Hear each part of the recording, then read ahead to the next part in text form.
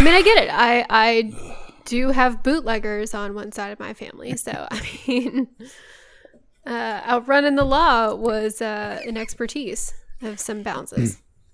Supposedly, there is a story about my World War II paratrooper vet grandfather who, after the war, got really into motorcycles and was in Vegas and got into a dispute with a casino with his friend, and him and his friend rode their motorcycles through a Las Vegas casino and then hauled ass out of town. You know, I have to say, it is tragic that definitely happened during a time where video surveillance wasn't a thing, because I feel like that would be like the golden age of Vegas too. Right? Oh, man. Like Elvis probably was walking around too, and like I would pay such good money to see that. Oh, man. Then like the only, I think the big thing that makes me want to believe it, or like that, where it's like, you know, I could see that happening, is because like him and his friends for fun would fly into Canada and parachute out to go camping and hunting and fishing for weeks. So it's like, so yeah, I know, right? Oh, so they did that, and somehow I'm the one not allowed in Canada. Yeah, dude. Well, I mean, I guess like if you have unbelievable, if you have unbelievable, if you have the connections where you can get a private plane to let you just parachute into the wilderness, then I'd imagine customs aren't as important to you, or whatever. I don't know. Can't even with this. I'm so mad now. Let's just start. Let's just do this.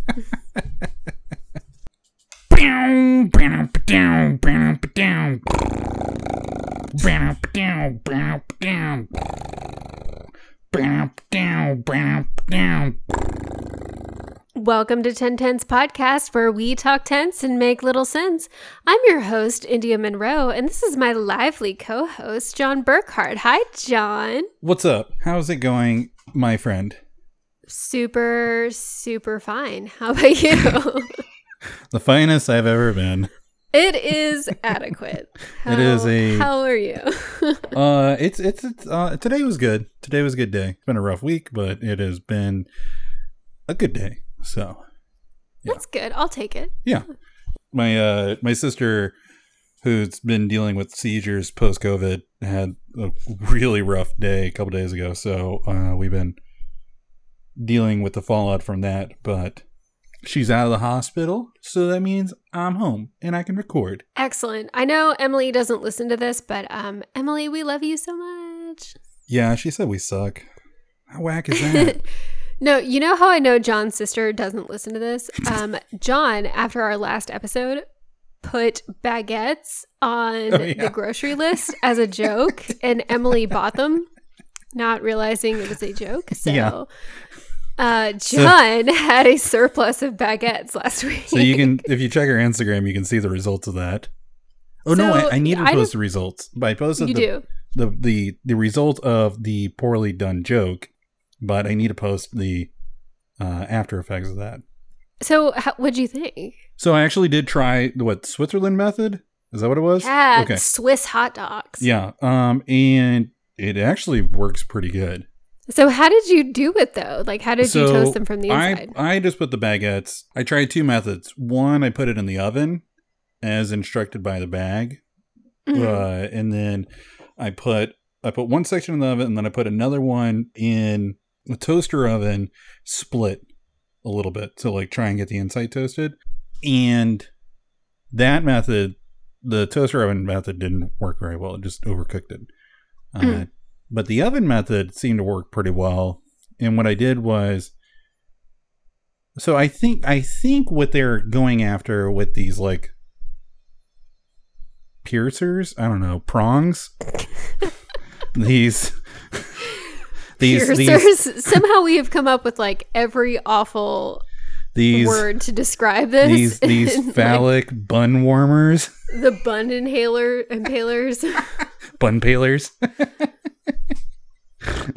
These toasting rods, I guess, is what they're called. Is that better? I don't think that's better. No, none of it's better. None of it's better. Anyways, I think I don't know if they use the method to try and toast the inside. I think it's more of like just a way to warm it. I'm not sure. No, we read it. It's to toast the inside. Which, I mean, so to me, it's like, so what's the difference between toasting the inside versus, the only thing I can think of a benefit of toasting the inside is it reduces the bread from soaking up condiments. Right. So you don't have like a soggy baguette bun. But so by putting the baguette in the oven, it kind of toasted it all the way through. Well, sure, but you're not creating this like specialized hot dog pocket. So then what I did was I held the baguette with an oven mitt and I shoved a knife into it and hollowed it out a bit. Good for you. You seem at a loss of words. I was mid-sip when you said that, and just ever resourceful, John Burkhart. You almost did a double take. But yeah, so I did a square cut into it and then kind of dug it around a bit and then shook it upside down and it all fell out. Shaking baguettes. And then I squirted condiments in there and I slipped it on in. American ingenuity does it. Yep. That's it. Right so before you go slipping your hot dog in a baguette, make sure you get the baguette nice and warm. Hi, Mom. It's the least you can do. I think that's tit for tat, you know? Anyway, moving on. How was it? Did you? It was really like good. The baguette and the hot dog? No, it was good. I liked it. It came out like they complemented each other better than I thought. I mean, to be fair, like a toasted baguette is great on its own. Right. So, okay, you made fun of me for being like, John, you should always think of baguettes for any sort of bun or sandwich bread. And now that you have experienced this magic that is baguette, what do you think? Are you on board? I don't think that my baguette would still be my go-to sandwich bread. Just because of the dimensions. But like, if there was like a baguette, if it's the same type of bread, but like maybe a time and a half wider, then I would be on board. Okay.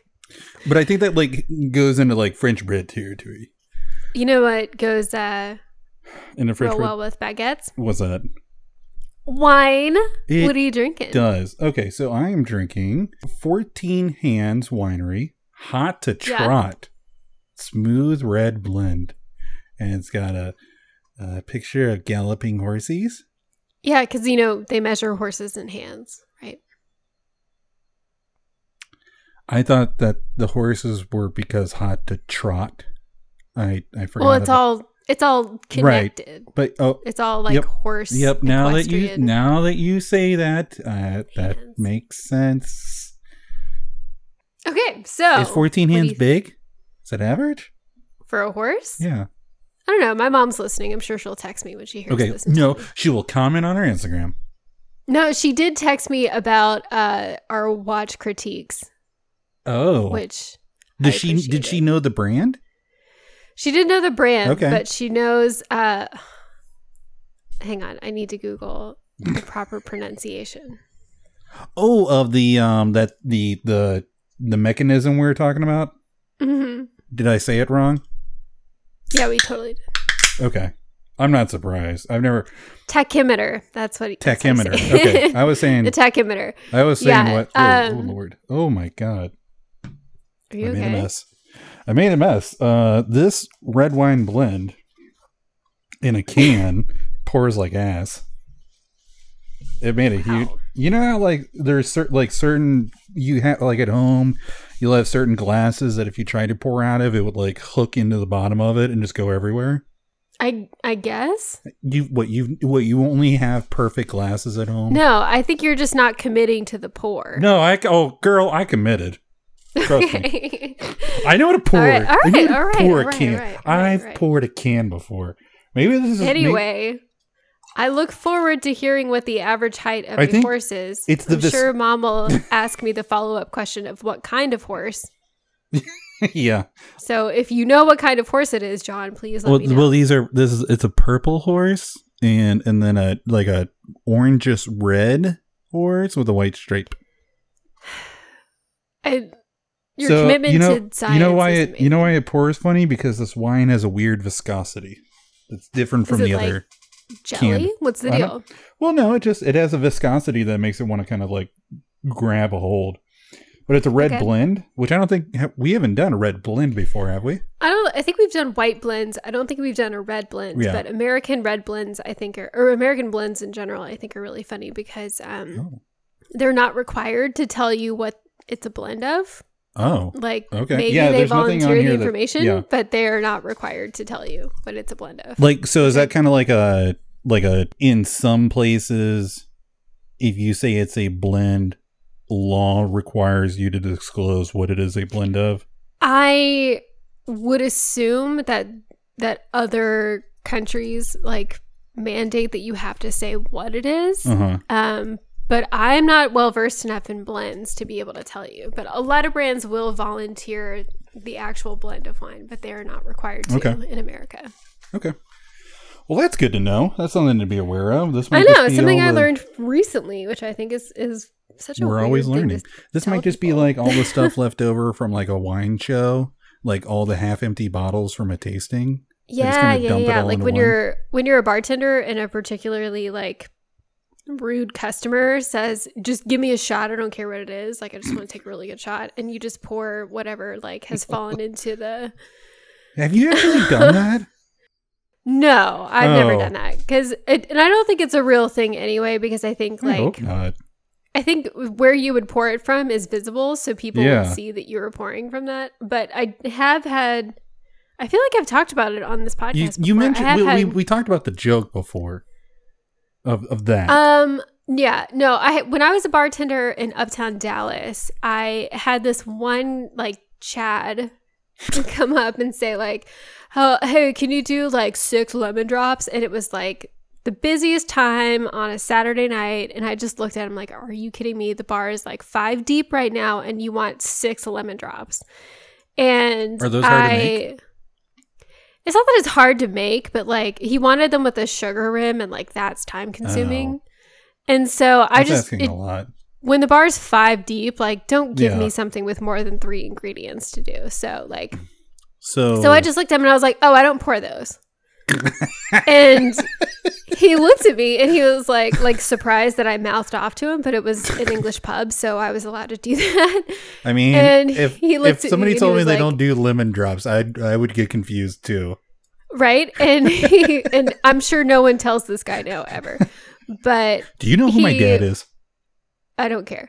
And so he was like, well, what do you pour? And when you work at a restaurant, especially like a pub or a bar, like you get really good at drinking Jameson, which is so rough. But he looked at me, he was like, well, what do you pour? And I looked at him totally straight face and I just go, Jameson.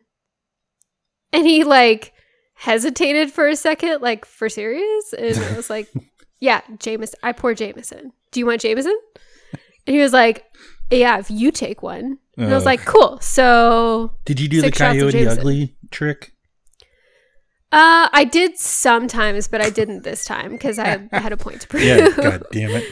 And so he was essentially like calling my bluff. And I was like, yeah, absolutely. I'll take a shot of Jameson with you. And this is like Texas room temp Jameson. So it hurts. And so I lined him up and he handed them to his friends and they're like, dude, we ordered lemon drops. And he's like, dude, I don't care. Like, you're going to embarrass me in front of the bartender. This tiny bartender questioned my manhood. And, took the shot of Jameson, didn't flinch, and handed him his bill. So nice. Well, at least he was a good sport about it. You have to be. Like, how do you insist on your lemon drop when like this small girl is like, no, I'm not going to pour you a lemon drop. I will pour you Jameson. Right. Like, and all that to say, like, not to capitalize on toxic masculinity, but you're 5 deep at the bar, man. Don't order a lemon drop. Get out of here. So the bartenders at the Sandbar who would make the custom drink named after me, even when they were busy, must have really liked me. Yeah. Okay. Yeah. That is a genuine sign of they like you. Okay, cool. So feel comforted. Anyway, Yes. how is that wine, All right, John? let's give it a... Smells Give good. it a whirl. It smells good. Yeah. It didn't smell bad like the last two, especially the last Okay. one. I was It thinking about didn't that the smell other like day. a dive bar. Yeah, I'm a dive bar bathroom. Ugh. so baffled by that. I mean, it's got the regular like red wine smell of the, I guess like the grapes and stuff. Nothing really distinct in the smell. Because you didn't read the tasting notes, did you? No, I didn't. But still, like, look, bro, like part of it too is that like if it doesn't have a distinct smell, it doesn't have a distinct smell.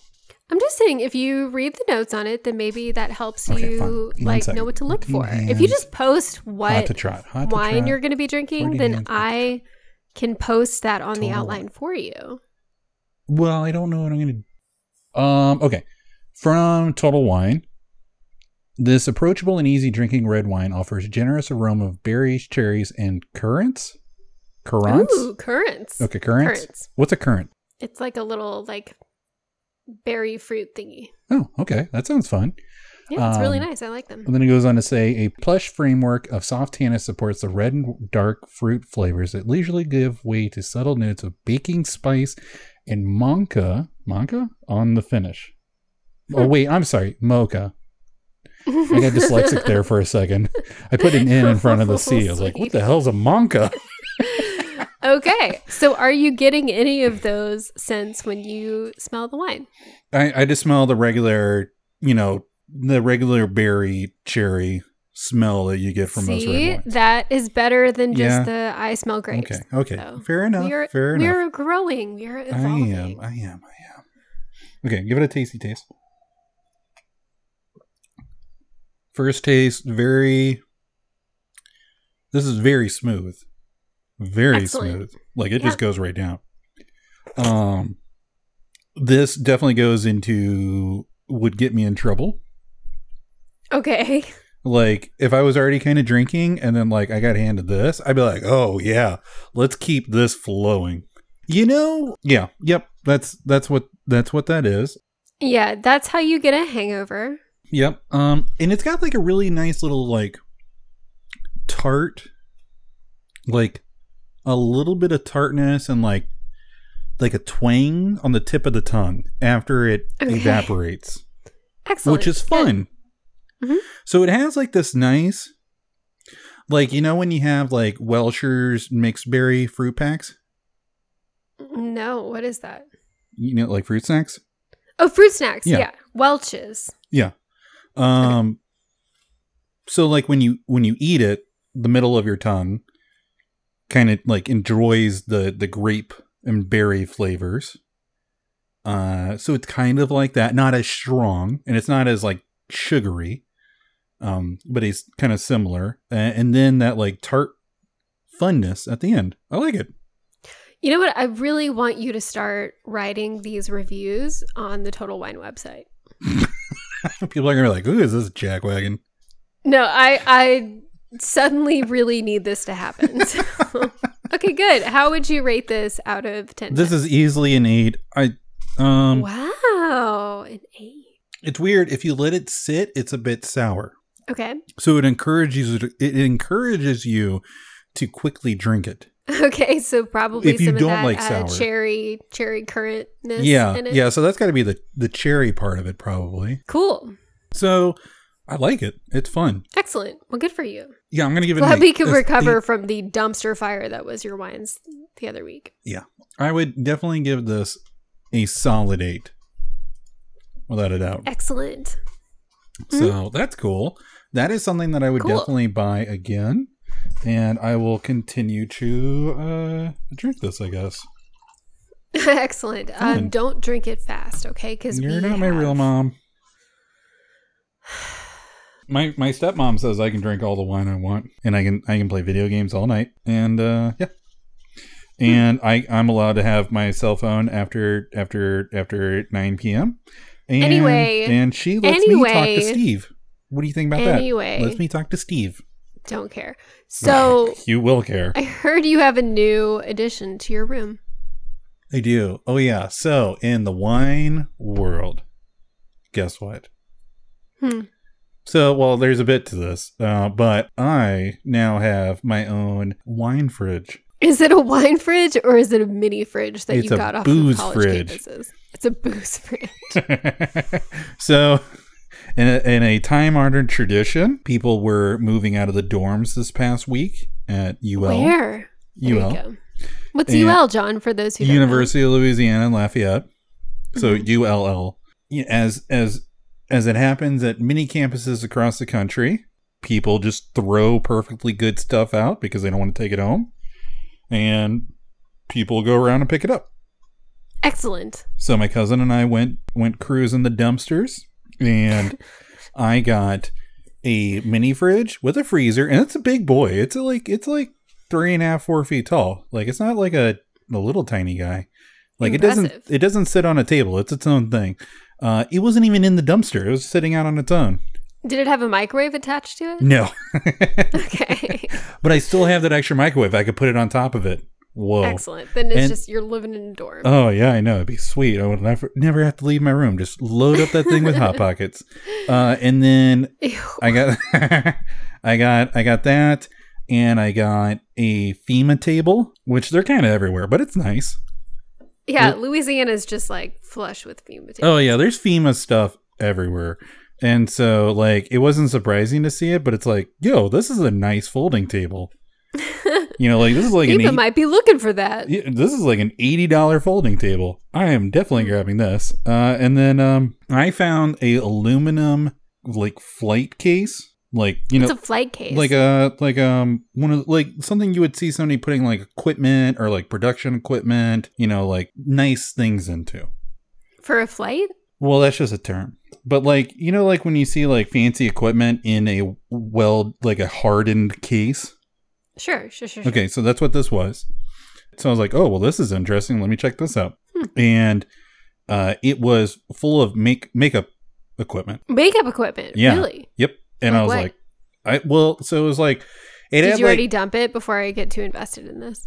No. I was like, well, I don't know what this is, but I'm sure Emily will know. So I grabbed that and I brought it back, and she went through it, and it was full of like, apparently it had like a dozen brushes, several like palettes of like, I don't know, like, you know, eyeshadow? Yeah, I guess so. Brand new lipstick and a bunch of other stuff. Oh, yeah, no, I don't fuck around with used lipstick though. Yeah. And her friend was over, and they were like, this isn't something that a girl would just throw away.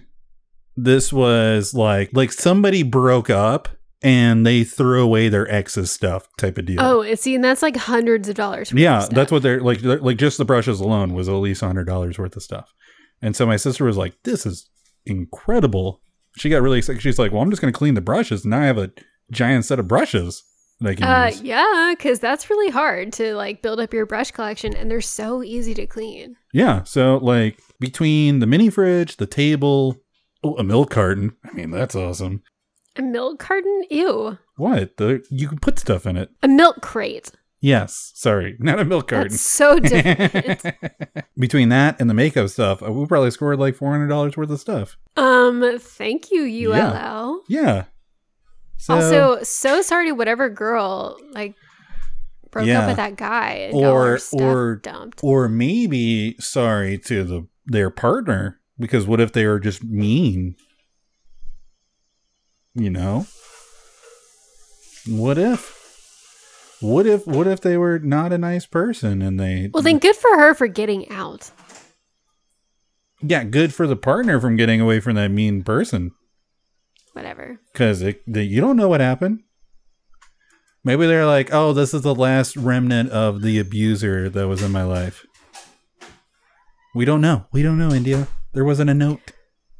We are speculating wildly. I was taking your silence as affirmation. It's not, because Houston's making his protein shake. So I know. Look, I just hope that if you've lost $400 worth of makeup equipment. No, all the things. Like all the mini fridge. Makeup supplies. Yeah. Oh, so you're saying it's not $400 in makeup stuff? No, I have no idea how much all that stuff is worth. It's probably worth a couple $100s with that. It's probably worth several $100s. Yeah. Because it's really expensive to buy makeup. I would need to know name brands to like properly quantify. Oh, okay. But Okay. I am happy for Emily to get some pretty sweet stuff. Good for her. Yeah, it's pretty cool. So she was really excited to see that, especially because we went towards the end of it. We lucked out. So all the good stuff had been picked over? Yeah, like the big dumpsters had already been dumped at least once. So like we were going bummer. through the scraps, but we scored. So good. Okay, now I think we're ready for news. All right, fine. Okay, so in the news, a man organized an illegal 153-person Grand Canyon hike at the Grand Canyon. And why? Well, so the weird thing about it is that like there was a entry fee tied to it. How much? Like what, $90? Ew. $95 to go to a national park? No. That's after you're already in there, I think. But how much is it to go to a national park anyway? I don't remember. I think my dad had some Not pass. $90. Yeah. Oh, yeah. Cheaper than that. My dad had some pass. So it was way cheaper for us. But okay, so you're telling me that in the middle of a pandemic, somebody paid this dude almost $100 so they could go into a national park that they could get into anyway and go hiking with 150 people. Yes. But even outside of like what's currently going on, if everything was completely fine outside of COVID, I don't want to hike with that many people. You shouldn't. It's really hard to keep all those people organized. It's hard to make sure that like you're maintaining group cohesion. But if you try to shove that many people through like a natural habitat, you're going to damage it. So like not only is it's just overall very irresponsible. Okay, so I'm scanning this article and the first defense that this article offers in this guy's from this guy is a quote from him that says, "I didn't do it for profit." Right, but I don't understand what the heck was there were they handing out like medals and numbers like it was a 5K? I don't think so. It looks like they just did it. Like it was just like hey, we're all going to go hiking, all 150 of us through the Grand Canyon, and which is just so dumb. Yeah, it was a rim to rim hike, which is supposed to be kind of challenging and isn't always a single day adventure just on your own, let alone with 140 something other people. I'm so baffled by this. So they literally contacted the National Park Service contacted him to be like, dude, you cannot do this, it's illegal. And he was like, we're definitely just gonna go and they can't stop us. Right, but he tried saying oh, I'm no longer organizing it, so if these people show up, that's on their own accord. But he put it all on Facebook. Yeah, that's the dumb thing, is that it's all on Facebook, so it's pretty case closed. Closed. What did you think was going to happen? You have documented your entire involvement in this process. How are you going to say it's not? Yeah, what? It's just extremely irresponsible. It damages the environment. It's just bad. Honestly, I said, I hope this is horrible. I hope he gets his. I mean, that's so ridiculous. And maybe I'm reading park rangers wrong, but the people who willingly engage with bears and mountain lions, I do not want to mess with you. To me, my experience is that most park ranger or park staff are mostly just a bunch of stoners. I mean, even then, I feel once you get a stoner to the point where they're mad, they're real mad. Oh, and I just don't want to test that. Yeah, because they're really chill. So if they're going to be upset, he had to have done something. But he was charged with a bunch of stuff. He was charged with giving a false report, intentionally interfering with a government employee, soliciting business without a permit, violating activity restricting, and violating coronavirus restrictions. So good. This guy sounds like a total dick. Yeah, honestly. it's whack. But also, I cannot think of 150 people that I would want to hike through the Grand Canyon with. And that's not because I don't love people. It's just that's a lot of people. Right. Yeah. It's really irresponsible. And it's dumb. Yeah. All of it dumb. Dumb. It's just dumb on so many levels. So I really hope, avenging nature and all, but it's just for the sheer stupidity of it. I hope this guy gets his. Is it a felony? What's he looking at? I don't know what level those charges are at. So, but looking at stuff from what would be kind of fun if they had if the level of dumbassery required for your offense was high enough, that they could just bump you up to a felony for that, or at least you'd have to do remedial common sense work after that. Yeah, I'd support that. Anyway, I think the moral of this story is that if you're going to do something that is especially dumb and illegal, maybe don't do it on Facebook, which I feel is a lesson that so many people have learned this year. Capitol rioters, we are looking at you. Let's calm it down. Don't be stupid. What are you doing? I mean, just everything. People being mean to each other or saying dumb stuff.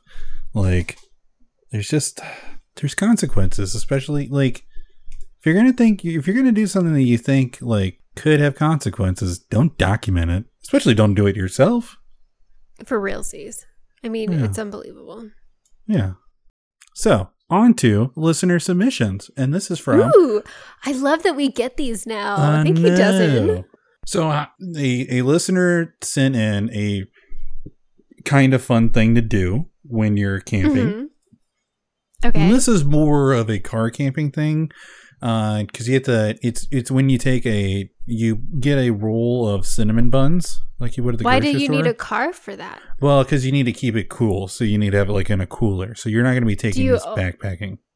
Oh, okay. You don't take coolers backpacking. Got it. Do you want to take a cooler backpacking? I mean, no one's going to ask me to take a cooler backpacking. When you go backpacking, you to take a backpack. No, when you go backpacking, you bring your stuff. So if you want, I'm just not going to go backpacking. So if you want to have, you can totally. You know what I'm going to waste all that space on? It's going to be protein bars and wine. That's smart. That's fine. Right. And you don't need to have a cooler for that, is what I'm saying. Well, I mean, for the wine, you don't want to drink hot wine. Well, that's why you backpack near a cool creek. And you dunk them in there. Good call. Yeah, because I bet a creek kind of runs at the right temperature for a lot of wine. Yeah, I bet it does. We should look into that. Okay. Anyway, moving on. So for car camping. So you take the cinnamon buns and you separate them and you put them on tongs that you would use to roast hot dogs. A store-bought package of cinnamon buns that are already done for you. They're place and bake. So you take one cinnamon bun and you place it on a stick. Is that what you're saying? Yep. Okay. And then you wrap it up in some aluminum foil and you put it over the fire. And I imagine you could probably cook this in a Dutch oven as well. So you have to, I guess you have to give it some space though, because it's going to rise when it bakes. Yeah. I think this might be a couple different ingredient types to do this, so there's different methods. But I think that you could do in a Dutch oven or you can just do the prong thing. Either way, it's going to, it's going to work. cook up. Yeah. And I think I think this is great because I feel haven't you and I done it where we put a cinnamon roll in a waffle iron? Did you say that we've done that? I feel like we've done that. Have we not done that? I think I've never been drunk shoving things into a waffle iron with you. We weren't drunk. It was literally morning. We've never done drunk, that. But I've never pretty much remember that happening. The only thing we've done in the morning is being creative with heating up pizza.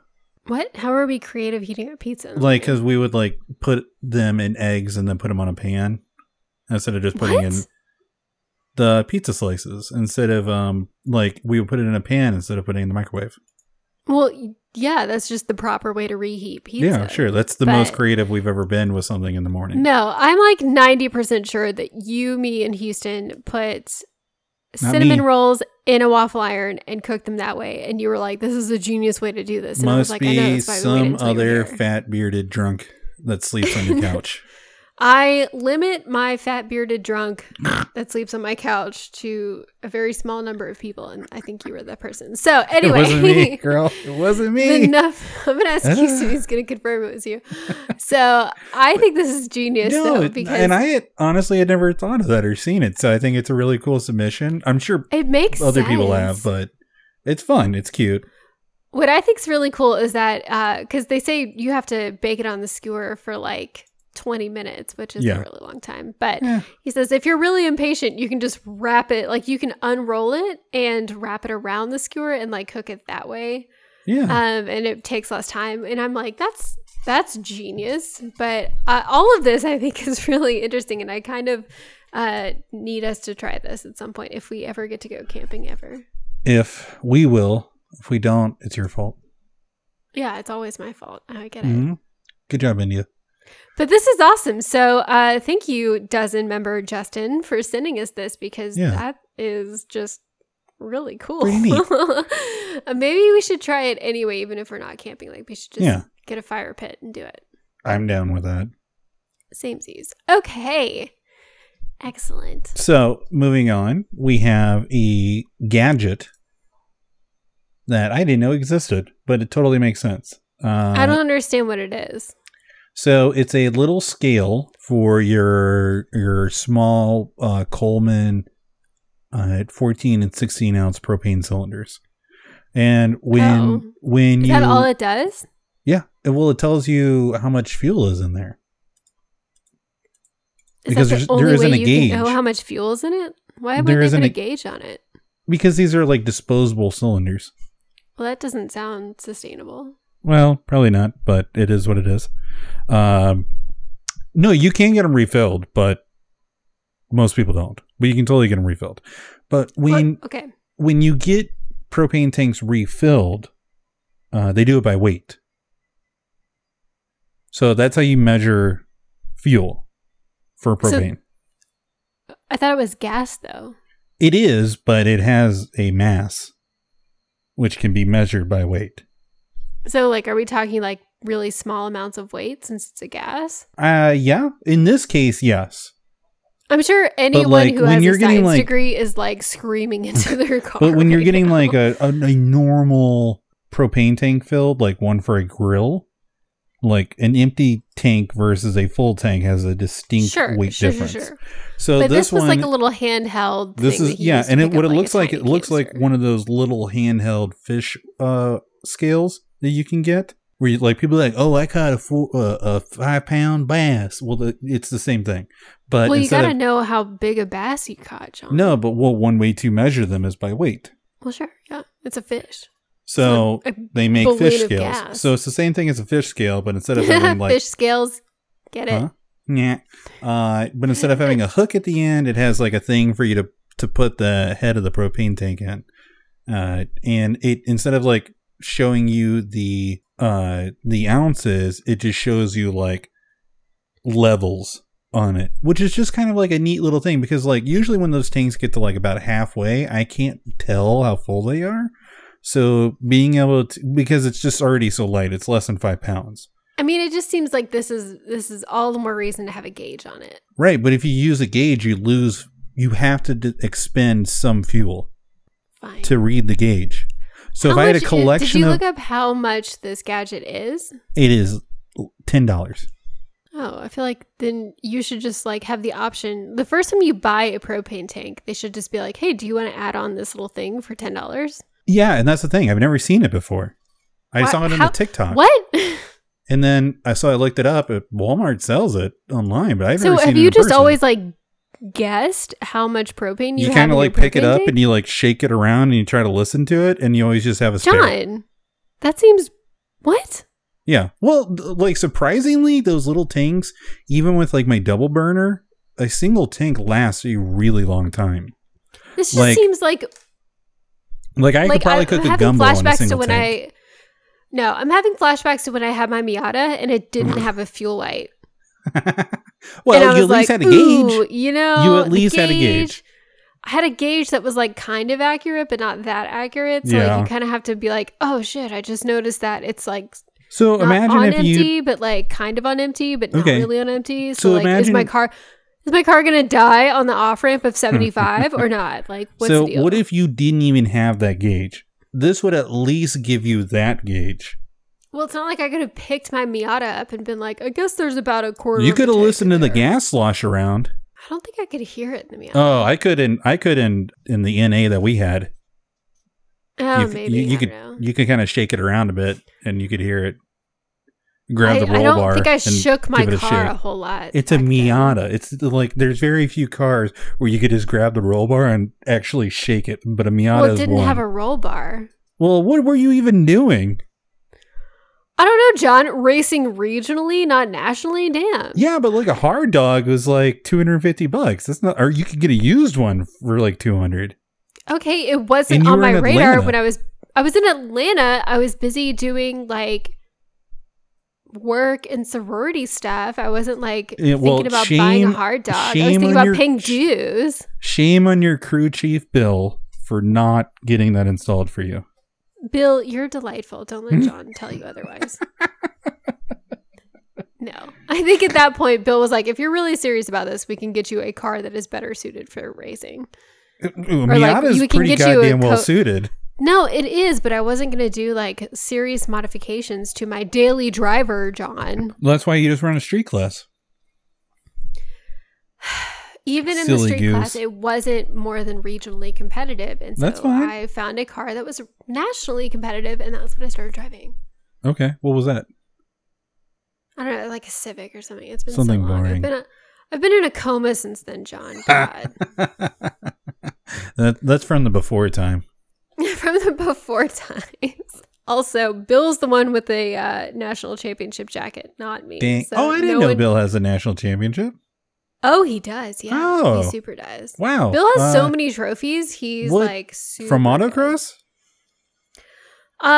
He has a national championship from autocross. He did 24 Hours of Lemons. He did Chump Car, things like that. So he could list off all of his championships, but like that's why people actually like cared. They're like, "Oh, you're Bill's little sister," and I'm like, "Yeah, yeah." No, okay, that makes more sense. Okay, I thought he was just like a prolifically cool guy, and that's how they knew Bill versus national champion Bill. Well, it's both, right? Yeah. Like Bill's just a really good person. Do you know? Like, do you remember what class? If you think I'm likable, was it like STS, a street class? Maybe? Huh? STS maybe. Okay. It's a class that I don't think happens anymore. No, STS was, or STC was combined into STS, which yeah, I don't know. I'll have to ask Bill, but okay. It's been that's pretty cool. If it was a street touring class, it was really competitive. Yeah, he probably won by a thousandth of a second. I'll have to ask. I don't know, but like Bill's just one of those people that like I don't have a lot of litmus tests for people that involve other people, but like if you have a bad word to say about my brother, like I'm looking at you sideways because like my only impression of Bill was that when I met him, he was cruising around on a electric scooter that he had modified.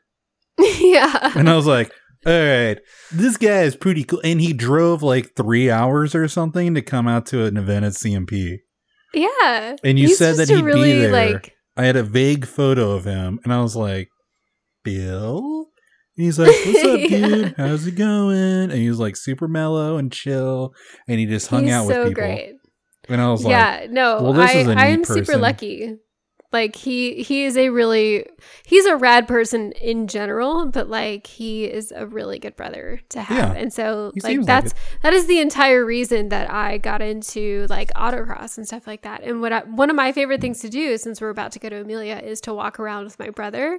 And like when he gets really excited about a car that we're looking at, I talk to him about why he's excited, and he always has some incredible reason or some story about that particular car or that particular model, and it's really cool. He has this like encyclopedic brain for cars. So that's cool. Yeah, so anyway, yeah, I will give Bill no heat about why my Miata didn't have a hardtop or why he didn't modify it, because at the end of the day it was a daily driver and it was a gateway drug. So there you go. That's how they get you. Anyway, yes, but that did come from a true story. I did run out of gas on an off-ramp on the U75-85 connector in downtown Atlanta, and I had to call some of my Georgia Tech friends to bail me out. So, whoops. Figuratively bail me out, not literally. Yeah. So, moving on. I learned about something. Yeah. Called a glider truck. Did you know about these? No, I didn't. And I started to read over the links that you posted and my eyes glossed over. So I stopped. Okay. So yeah, this is kind of a more technical thing than what we usually cover, but I think it's kind of cool and interesting. So in the early 2010s, the EPA passed some pretty restrictive emissions standards. And like that's where you started seeing like even regular diesel pickups. That's when they started using DEF. What's that? It's a this is probably wrong. Diesel emission fluid or something. It helps reduce the smog emissions of a diesel truck. And then like along with other EGR restrictions and stuff that came with it. And so all the manufacturers had to adapt to these new requirements that were supposed to reduce emissions, but it made it really hard to maintain the vehicles. And not only did you have to fill up on diesel, you had to fill up on DEF, and a bunch of other stuff. And so one of the things that I know people do on a regular pickup equipped with a diesel motor is if you're in a non-heavily regulated state with emission standards like California, a lot of people will do like DEF and EGR delete kits, which I'm not a fan of. But it overall it improves your mileage on the diesel, and it makes it to where you don't have to run DEF, so you save money. But at the expense of polar bears. Yeah.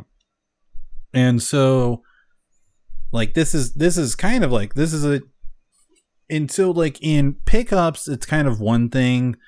The cost to run something with like DEF and all that stuff isn't a giant cost increase. But what people are saying in the several sources that I read, when they made the change on like 18-wheeler tractors, it induced a lot of pain and made it really to the tractor directly or like hassle. Both. Because now we're gonna get into like if 18-wheelers feel pain. Not like that, but like the manufacturers had to like add a bunch of stuff that like they've never really had to deal with, like because you're talking about stuff that runs for hundreds of thousands of miles within a year. Mm-hmm. And so these, especially like owner operators, like their thing is that like in the first several years of this existing, a lot of these motors had huge problems. And so when they break down in the first year of ownership, they're looking at like a $20,000 repair. Mm-hmm. Which is something that like a lot of independent operators can't absorb. So one of the things that have come out of this is what is called a glider truck. And it is a modern frame and cab and rear end of a 18-wheeler tractor, but it uses a refurbished 2010 or older motor. That and the way that the EPA regulations were written, that was allowed. If the motor itself was produced, a certain year or older, then you could run it as it existed. But if the motor was produced after a certain year, then it had to have all these extra emissions things on it. I don't know. This sounds kind of Weasley to me. It is. I think it is too. Oh, okay. Yeah, it's a mixed bag. Overall, I think that it's kind of whack that they're doing this. But there are parts of it that like I can appreciate and I can understand like why it's happening. When you do it on like a large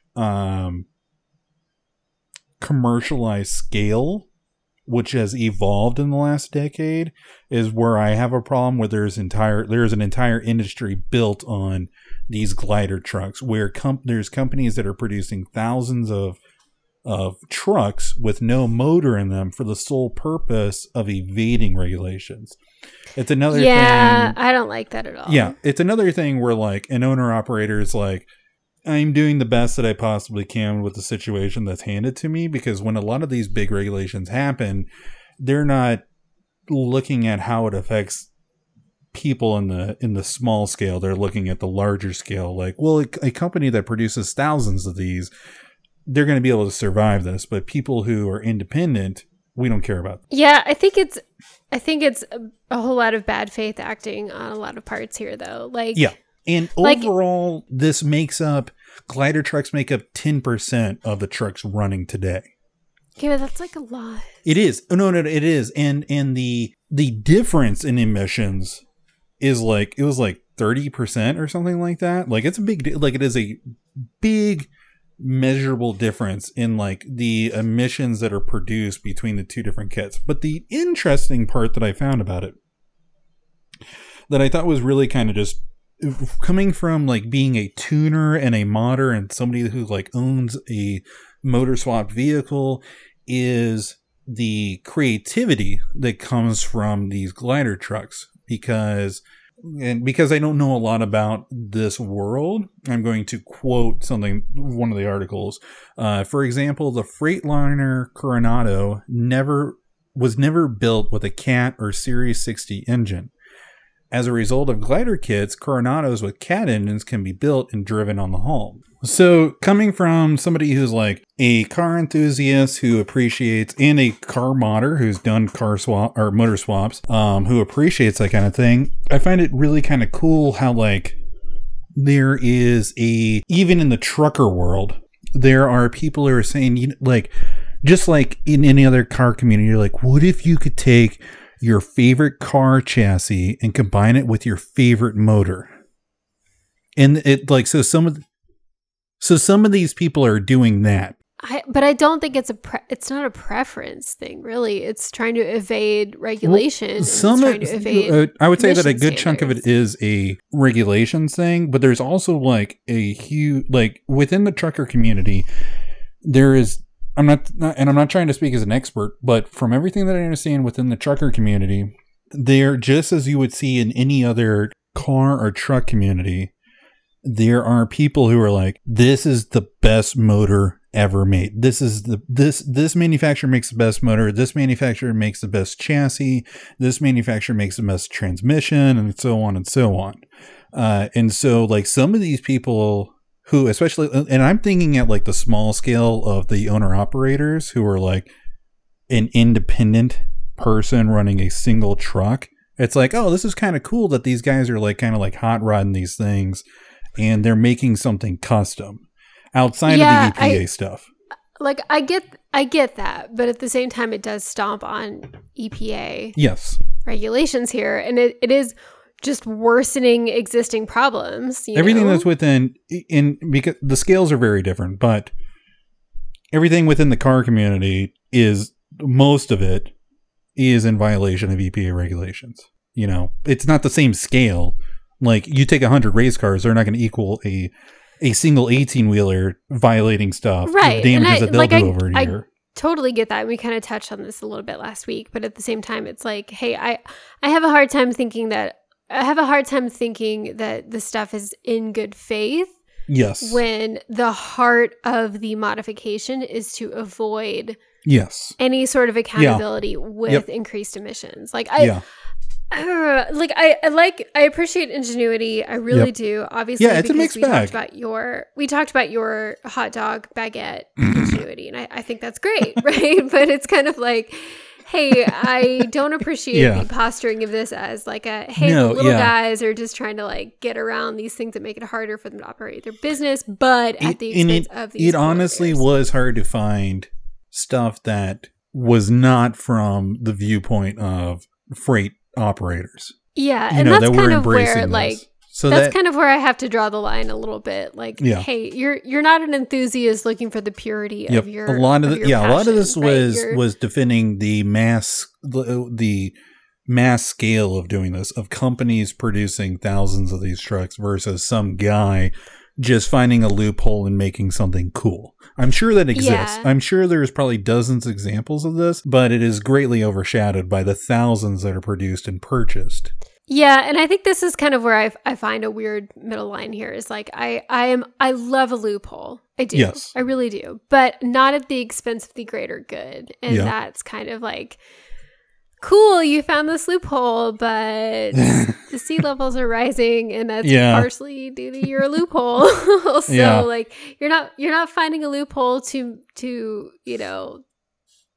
help anything overall. You're finding a loophole to benefit your biz.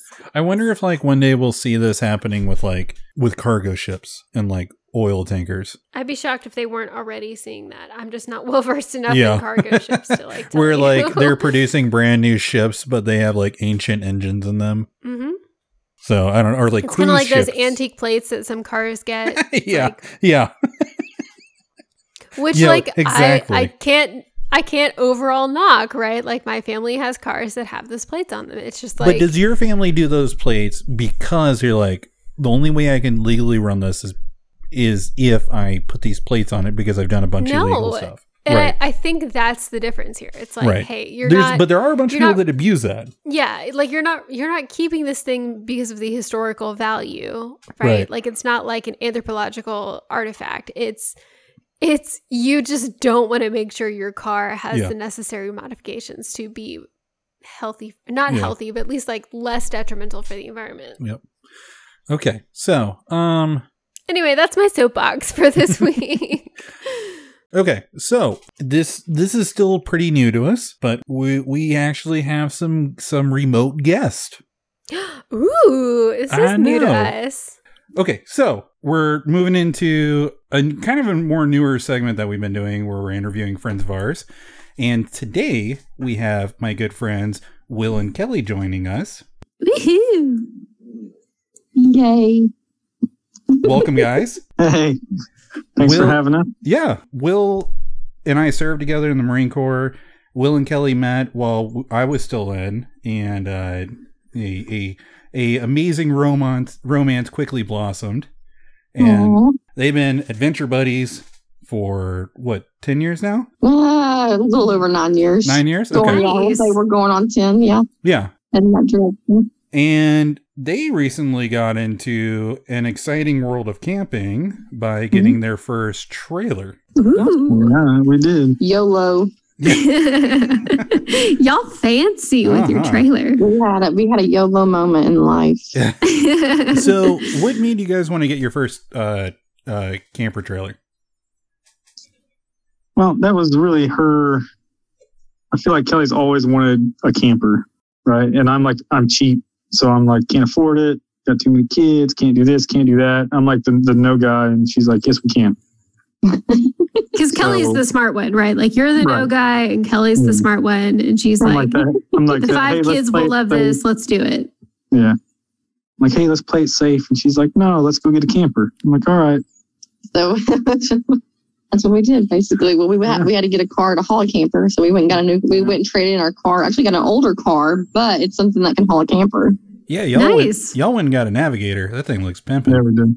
Yeah, but we still got an older. We traded in for an older car though. But yeah, it hauls the camper. And so my Dodge Journey, if we were going to tow a camper with the Journey, it would have been like a cardboard box on a U-Haul trailer. Yeah. So yeah. Step one was getting something that could haul, what we wanted to haul. So we went and looked at some campers and kind of got a estimate on weight and like what it would be.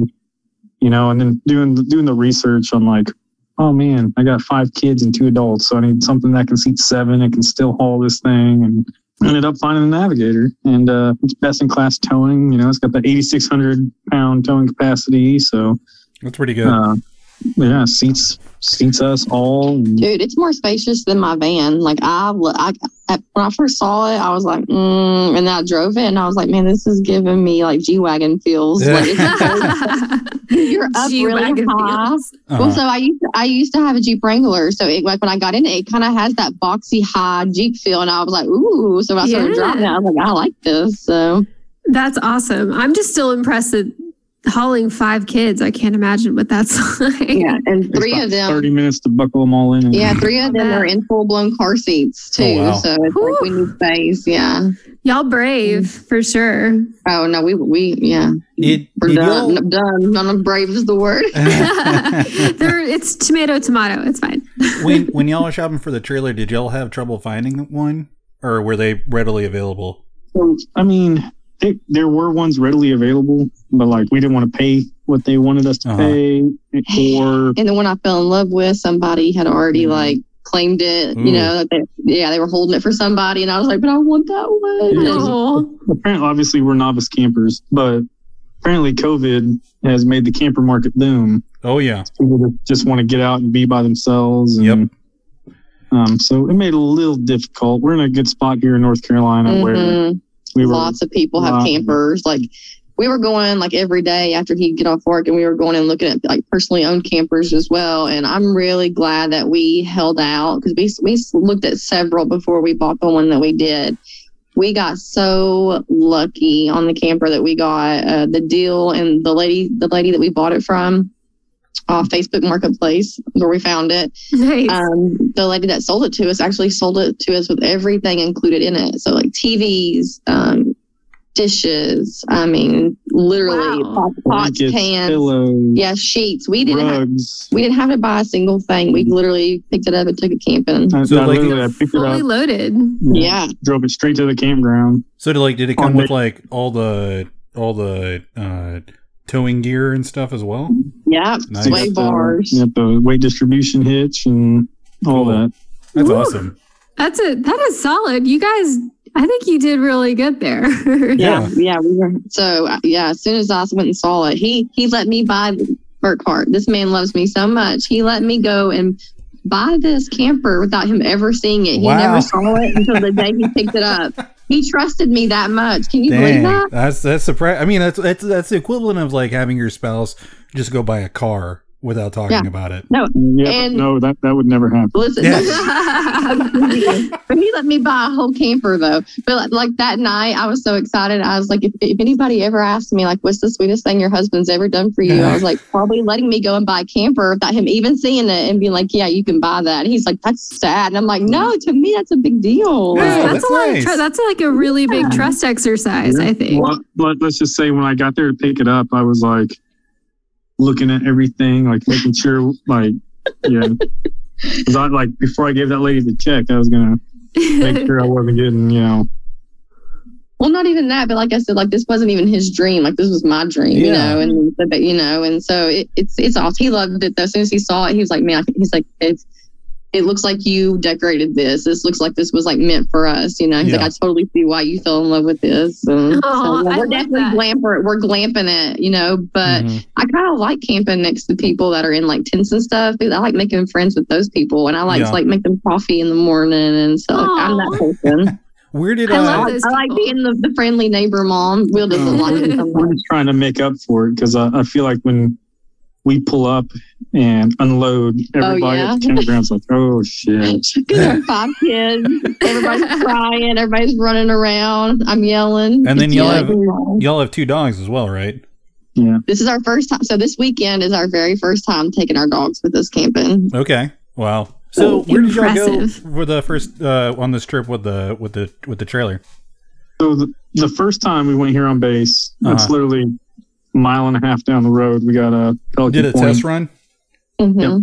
So that way, if we didn't have whatever, we could run home and grab it. Very smart move. Taking mental notes. We only did one night just to see how it would go. And I learned, obviously, I'm a novice, but I learned a lot just from setting it up, tearing it down. Yeah. I got some poo on my hands. Oh no! Yeah, he sprayed poo water all over the cement where we were the first time. But it was bad. Well, I mean, 5 kids, that's not new for you, though. True. Yeah, I mean. But I told him, I said that would happen the very first time. But yeah, he did spray dookie water everywhere. That was kind of embarrassing, but it happened. It's a learning experience. Right? Oh no! This is the famous mythical Camp Lejeune. Is that right? Pretty close. We're a little bit north We're at Cherry Point. We're about an hour away from Lejeune. Okay, I always thought John was making this place up from his stories. Oh yeah, so yeah, Cherry Point's like the air base in comparison to Camp Lejeune, but they're very close to each other. Gotcha. Just confirming that it actually exists. That's all. Yeah, no, Camp Lejeune totally exists. Will and I were out in the sticks in Courthouse Bay, which is like the back door of Camp Lejeune. Mm-hmm. Even smells like it. Oh yeah. Excellent. That's where they hid all the rejects, which is what we were. And all the engineering students. All the best guys. Yeah. So how was this, like, other than the septic tank mishap, how was this first outing for you guys? Honestly, like, our kids were not ready. They were going ham. But other than that, though, the first time we couldn't figure out. Oh, no, he didn't know. Oh, this one's funny. So he couldn't find the propane tanks. And I kept telling him, like, I'm pretty sure they're under those black things in the front. No, they're not. Who told you that? I'm like, that's what that lady told me. Like, she's crazy. And I was like, that's where they were. I totally thought it was like a hydraulic jack in the front. And that was like the pressure, you know. But yeah, I learned. Were they always at least full? Listen to Kelly. Yeah. Okay. Listen, I will say this, for a man that's never had any experience with a camper, he has taught himself a lot and he has learned, you know, I couldn't do it without him. So I want to learn, though. I want to learn how to do it so I don't have to depend on him. Did y'all bought it from an individual, right? Yes. Did they walk you through anything, or were they just like, here you go?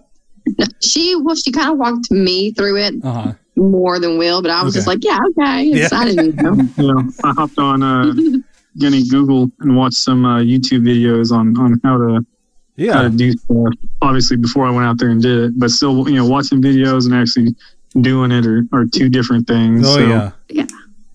Well, it's good that y'all did the test run before you did the full blown weekend. Mm-hmm. I've told a lot of people, and I even said something to you, at least to you, Will, when they get their first RV or trailer, like, hey, maybe try and do a test run very close because you're gonna have to go back at least once. And just to give yourself the time to figure everything out. Mm-hmm. But it sounds like you already had that planned and figured out to do. So well, and we're lucky just having all this stuff included already. Like it already had like the septic tanks and the drainage and all that. So we really didn't have much to forget. We got lucky in that aspect. That's really cool. Definitely big plus. Now, when you took the kids for the weekend, where did y'all go? Lanier. Yeah, we went down. It's in Surf City. Okay. Yeah. And so, it's called Lanier's Campground. Okay. It's in Surf City. Do you remember the house I used to have in Surf City? Yeah, I was about to say, for India and for our listeners, Surf City is part of Topsail Island, which is it's right on the sound. I'm sorry? The campground is like right on the sound of Topsail Beach. Okay. And Surf City is where Will and I spent a lot of time. Fun. Like the Beach Boys. Yeah. I could literally see my house, like my old house, from like the pier at the campground. I was really? Aww. Yeah. Oh, wow. That the one bedroom you had? Yep. Okay, so I know where you're at then. So you were like more south of there? Mm-hmm. Okay, gotcha. Okay, so you guys weren't really far from all the touristy stuff. Yeah, we could have drove there easily and like went to the beach and all that. Yeah, easy. Well, that's really cool. Fun. Okay. See, beach camping is like my ideal. Like, put me near a beach and we are good. So, see, and we had planned to go to the beach. We ended up going to the pool instead. And honestly, with the kids, that was easier. Mm-hmm. But I do love going to the beach. I do love that. And that would have been nice if we could have done that as well. But in the place that we camped out at, they had a pier you could walk out.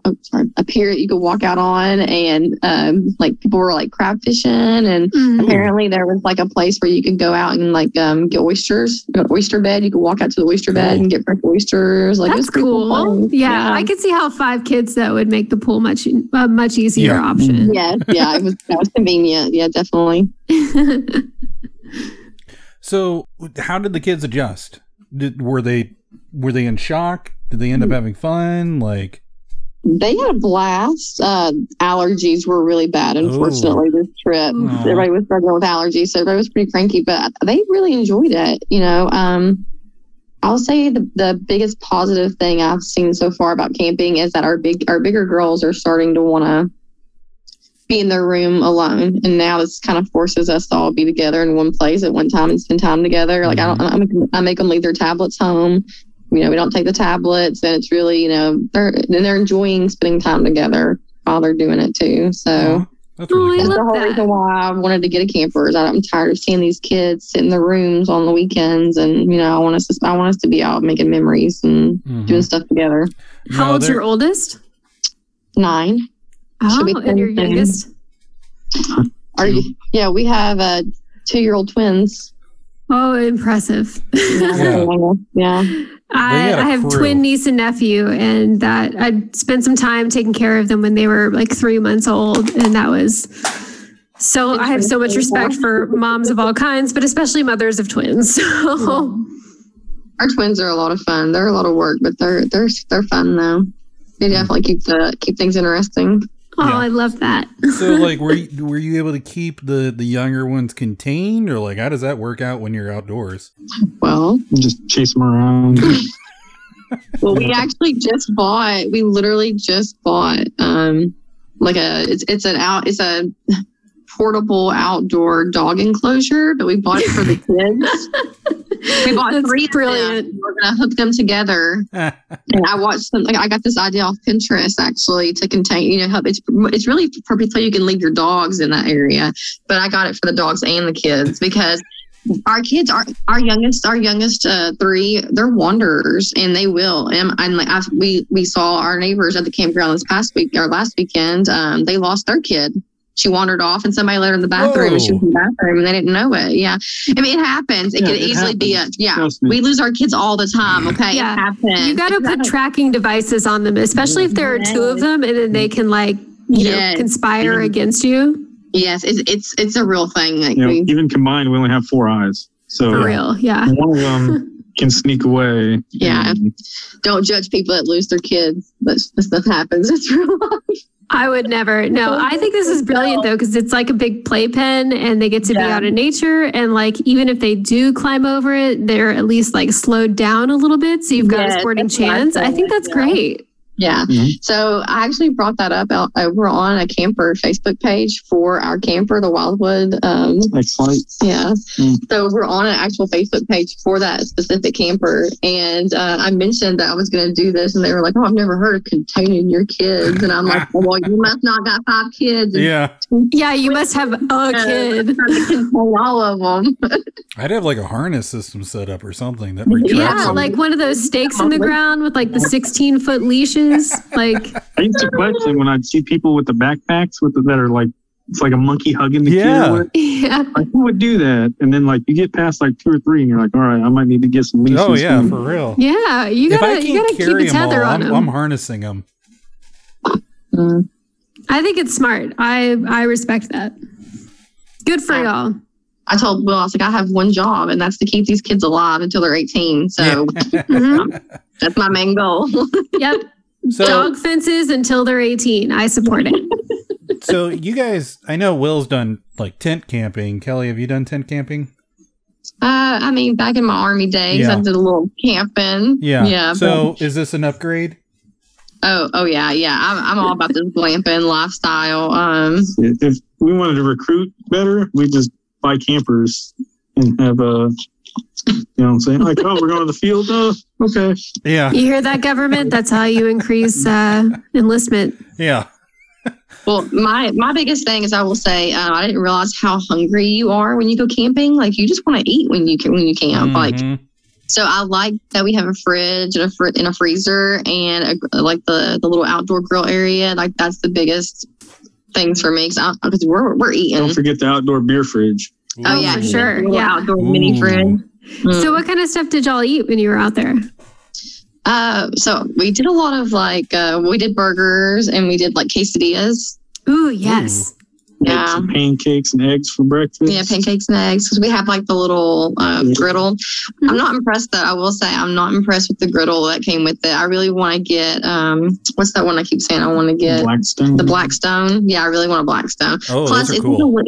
Yeah, because it's also like a pretty little like griddle. I'm trying to feed 7 people, so I really need a bigger a We bigger got one. room for that. Yeah, because we got 140 pounds of fencing that we got to tow around.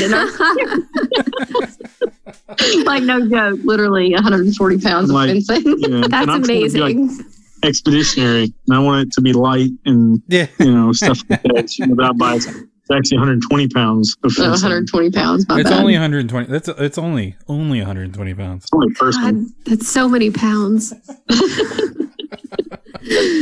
But hopefully we're not going to lose kids, so it's worth it. So, Yeah. speaking of cooking, we have had a long, ongoing debate over the proper way to cook a hot dog. What to you is the right way to cook a hot dog if you're at home? I'm at home? Yeah, like you have access to a stove. Okay, so the air fryer. Yeah, I was about to say, we have an air fryer. Oh, Ooh, that's new. Anything that's possible to cook, like we try to cook it in the air fryer. We don't have a microwave either, so Yeah, I'm not a boiler. I don't like boiling my hot dogs. Yeah. See, I'd rather I knew these people were smart, John. I would air rather fryer. I would rather cook them on a pan. okay. Thank you. Thank you. Then- John's a then- boiler, for the record. Oh, I know, and he's just wrong about it. Yeah. Oh no! Oh no! I thought I was gonna have an ally in this, and I got ruined. No, why would Kelly and Will be on your side? They're smart people. You're wrong, John. Just accept boy. it. Boiling is not the All best way to cook a hot dog at home. And clearly, I mean, I have to try an air fryer now. Yeah, that's so how if my parents you don't have an cook air hot fryer, actually our first camping trip, we took the air fryer with us. Yes, we Smart. did. Yeah, And it's actually considered like one of the number one cooking essential tools to take in your camper is an air fryer and the Instapot. Ooh, Okay. I'm gonna have to look this up then. I don't have an air fryer, but I do have an Instapot, so maybe Oh, I yeah, can get an air air fryer. fryer. we don't have, the only microwave we have is in the camper. So Yeah, so we like Nice. we so don't it's microwave nice. anything. It's nice when the camper's pulled in the driveway because now I'll go out and use the microwave. You're like, look, I just need to cook this Stouffer's lasagna real quick. Like, let me just run out the camera. Hey, So- John, why don't you put your hot dogs in the microwave, man? Yeah. Well, if I boiling's better than microwave But if you can boil them, you can cook them in a skillet. because I can just leave it alone. Just go over there and shake it every now and then. It's Come very on. low maintenance. John, you're wrong. Just accept it. Whatever. Okay, so if you could take your trailer anywhere for a camping trip, where would you take it? So I have a couple places. Oh, really? We've not. Places like Colorado. Ooh, Oh, yeah. You ever been in or Alaska? wow. You take okay. it all the way to Alaska? Oh, I thought, is this hypothetical or Yeah, is this like this is- real this life? Oh no, it's dream. hypothetical. I'm just that was just my follow up. Well, so I flew into Alaska one time and I saw it and I was like, wow. So it's always kind of something that stuck with me. And like you think about camping and stuff, and I'm just like, that would be, other than like have to, bring my bear mace So and cold. Yeah, I'm not a cold weather person. I'm not either. I just think it'd be really amusing to be in a place where like bald eagles are like pigeons because there's so many. I just want to like experience that once because I think it would be so surreal. yeah. Yeah. And then, Colorado as well, like with the mountains and stuff. Like I'm not a cold person either, but just Mhm. Well, I mean, when you go in the summer, Yeah, it's pretty it's bearable. So, okay. Also, because this is also a motorsports podcast, what is y'all's dream cars? Oh, dream cars. Yeah. Oh, Like I imagine. your dream car, I'm guessing Will, that. and I'm Kelly's guessing dream that car. you each have your own. oh yeah. Mine know, and I know Will's what tastes hers- are completely Yeah, different. I know what hers is probably. Whatever Okay. the most expensive souped up Jeep she can have. Oh yeah, it'd be a Jeep for Okay. a Jeep. What about you, Will? Oh man, I don't know. I'd probably want some kind of sports car. Yeah. While you're thinking about it, Kelly, what is your dream fancy pants Jeep feature that you'd like to have? Probably just I'd probably want like a Jeep, like a Rubicon, like maybe like a teal color. We saw one recently, and I was like, oh my gosh. I always did. I used to have a Wrangler, and it was a stick, and this is nothing. I've never drove anything that was more fun than that. It was just a fun vehicle. Yeah, it's the fun drives that really stick with you rather than like the luxury drives, I think. Absolutely. Yeah. I've never been like a big luxury person anyways. Like that's never been big for me. I want to have fun when I'm driving. So nice to drive. So comfy. And Yeah. just to feel the power, you know. Yeah. So, Will, what kind of sports car? Any direction? He likes Mercedes. Well, I had a Mercedes, but I feel like you still like Mercedes. I do. It'd be something like that. Probably Something Respectable. European? Yeah. Yeah, probably like a Lexus or, Okay. you know. Mm-hmm. We're going to be driving one of those Nissan passenger vans soon if we keep having kids. So he ain't got to be worried about not having a sports car because... Yeah. Yeah, you can only fit like one car seat at best in a sports car. My favorite child can go. I remember with the first kid riding in Will's Mustang with a child with a baby carrier, and That's right. the baby carrier was in the back seat, and the front passenger seat had to be hiked up so much that my forehead was hitting the where the windshield and the headliner met. Wow. That's impressive. I just remember being stuffed into like the back cubbies of my dad's sports car, but that was the 80s and 90s. It was fine. Yeah. It's fine. Well, I remember trying to put Autumn in the car, and like my back would hurt from like the angles I would have to be at. I love this for you guys. All right. Well, that's our list of questions. Pretty painless, right? Maybe? Yeah. Okay. Yeah.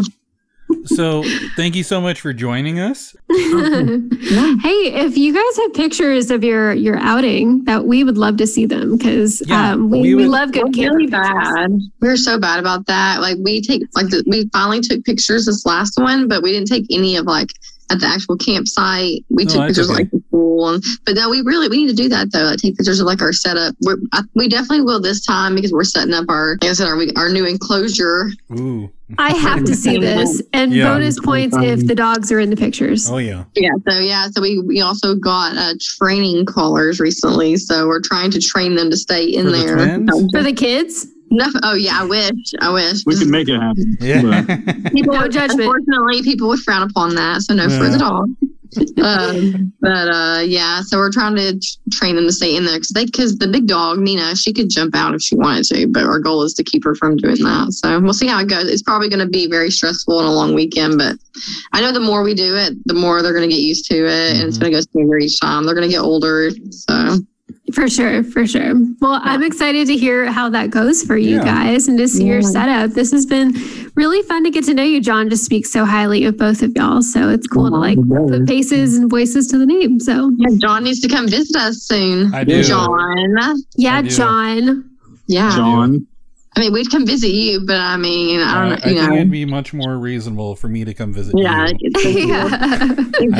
only have myself to worry about. So, but thanks you guys so much for joining us. This was great. And as you get more adventures in, we should have you come back again. Definitely. Okay. All right. Thanks, guys. Yeah, no problem. All right. Bye, Kelly. Will. Nice to meet you. Nice to meet you Me too. too. Bye. Bye. That was Will and Kelly from... Thank you, Will and Kelly. You Yeah. guys are awesome. Yeah, you guys are pretty rad. Thank you for joining us. So, thank you for joining us for this awesome episode.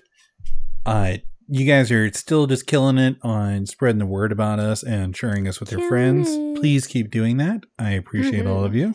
And I know you guys enjoy when John can barely speak because he's sobbing through pepper heat. So knowing that, we're going to make this a monthly segment, I think. And so when Houston and I drive through Louisiana on our way to Amelia Island next week, we are going to stop by John's and drop off some hot peppers from Texas. I'm excited. I'm looking forward to it.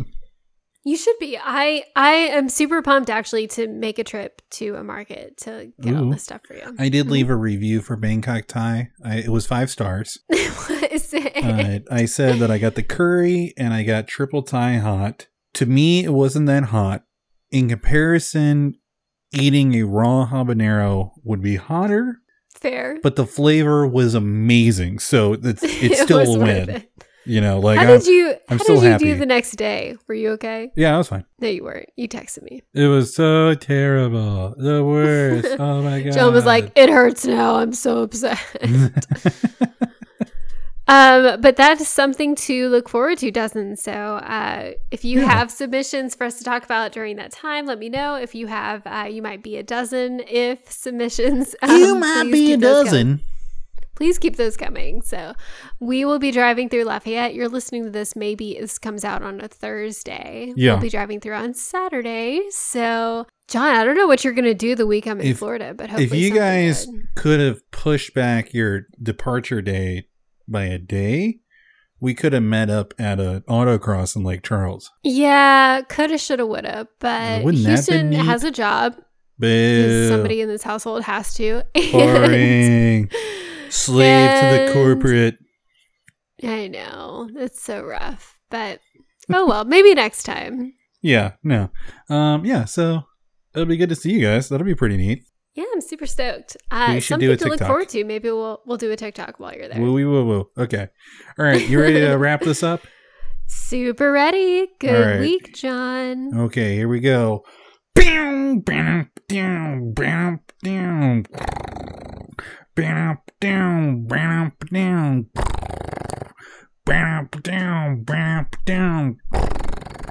Keep it campy. Bye. Bye.